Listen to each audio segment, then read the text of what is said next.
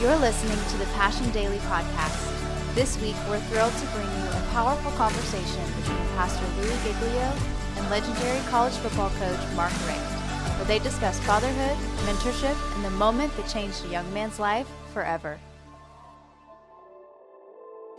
I want to just talk about football for a minute because I spent a good chunk of life with another SEC team in the West, and I wonder what school that is. And we had a moment.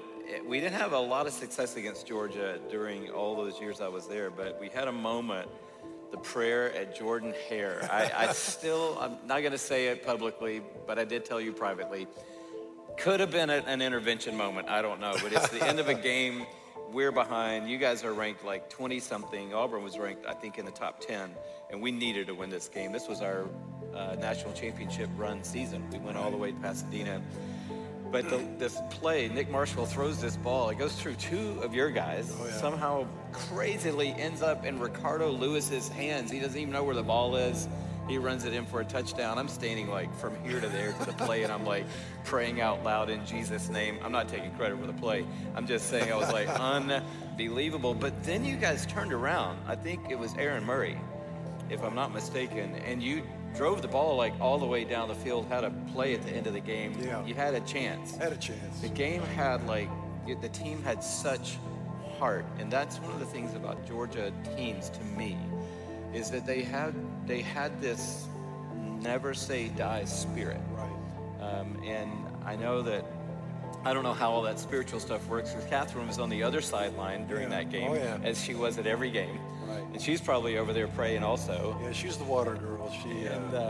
Tell us about that. How did Catherine Richt become the person running the Gatorade station on the sideline? Powerade. You can't say Gatorade. we would not serve Gatorade. I'm just telling you right now. So hello. Anyway, well, maybe you should have served Gatorade a couple more times. Well, she would travel with the team, and way back in the beginning, all the coaches' wives didn't get to travel on the team plane.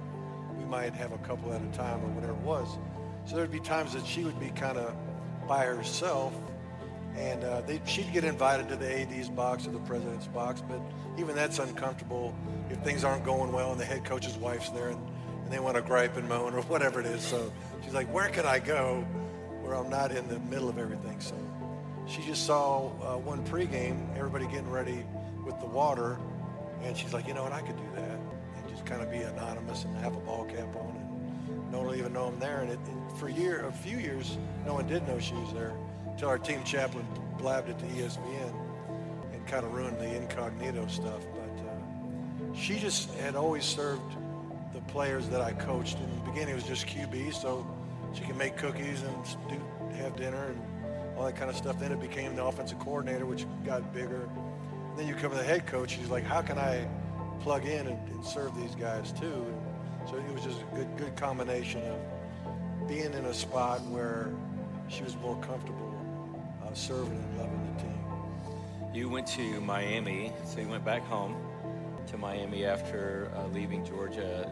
You became the coach of the year, your second season there, I want to say 2017. So you were on the up.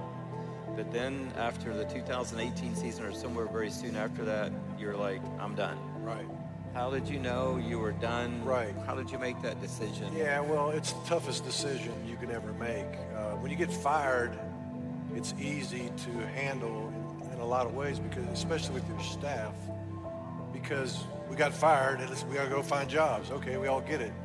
But if a receiver coach retires from coaching, you get another receiver coach.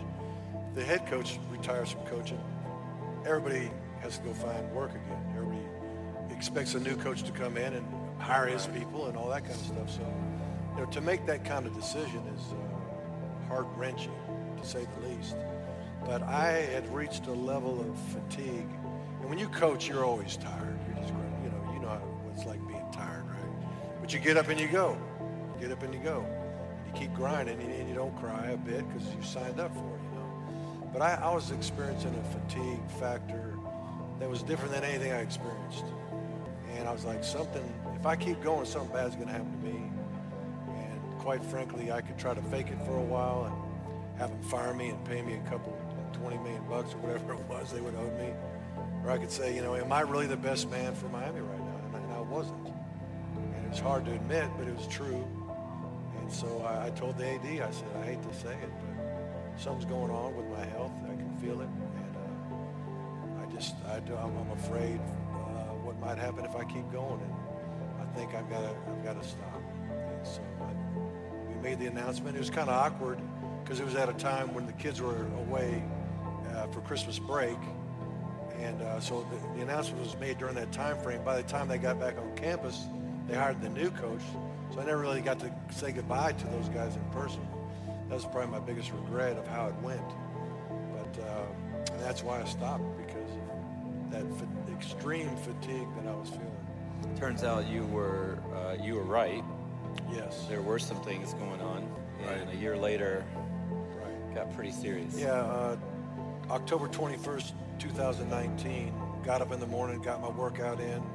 Catherine and I are walking to the gym and getting a little weightlifting still. And on the very last set of my weightlifting routine, I just couldn't catch my breath. And so I was just trying to catch my breath, and I was trying to go quick with my reps and get my heart rate up, but I just couldn't breathe very well.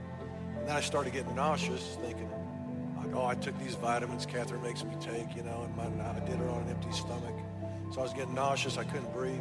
I said, honey, I got to go in the boys' room. So I go in there, and there's one stall in there, and thankfully it was open. I was able to use it, not to get too graphic, but so a little while after me being in there, somebody knocks on the door. They got to use it, right? So I'm like, being the nice guy I am, I walk out, sit on the bench in the locker room, and I'm just starting to pour sweat, continue to be nauseous, and really couldn't catch my breath. So I laid back on the bench, and I yelled out, I said, help!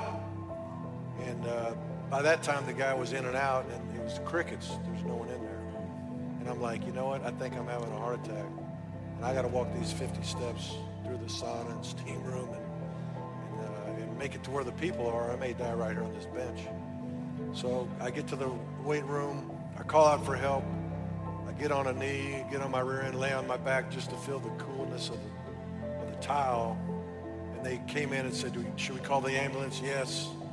They eventually come. So I'm thinking, hallelujah, they're going to help me breathe, and they could do nothing to help me make it to the hospital, which by the grace of God was a mile away. Wow. Got in there, still couldn't breathe. I'm thinking they're going to give me something to put me out and help me. Well, my blood pressure went so low I had to stay conscious during the thing. And they kept the EMTs in there in case I coded, which is code for dying. They had the little jolt thing ready to go just in case I needed it through the operation. And so while I'm laying there on the table with my eyes closed, but I'm conscious, like even right now, these bright lights, they're there even though your eyelids are closed. So I'm laying there. It's very similar to how I'm seeing it now. And there's a voice right here saying, what are you feeling? Well, my left arm went numb. I can't breathe. And a little bit later, what are you feeling? My right arm went numb. Then my right leg. Then my head and my ears started going numb. And then finally she said, what are you feeling now? And that's when I was talking about my head getting numb, and I still couldn't breathe, still gasping for air. And then a moment later, it was as if my eyes just went shh. Everything went numb, and everything went dark. So I'm thinking, this is it. So at the moment of truth, so to speak, when I knew I was about to die, I had this overwhelming sense of peace and excitement that I was going to go. I remember saying in my spirit, here I come, Jesus. Wow. And being fired up.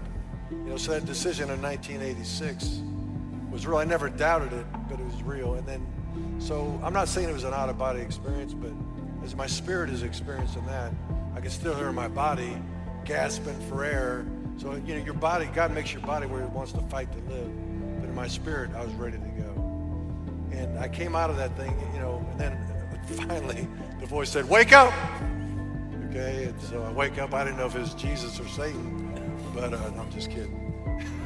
But I was thankful of the experience to know that when I came that close to death, I had that much peace. And it just, and then you come out of there and you're like, I love talking about Christ, period, but now even more of a greater sense of urgency to do it because you don't know how long you have. So you better write a book, right?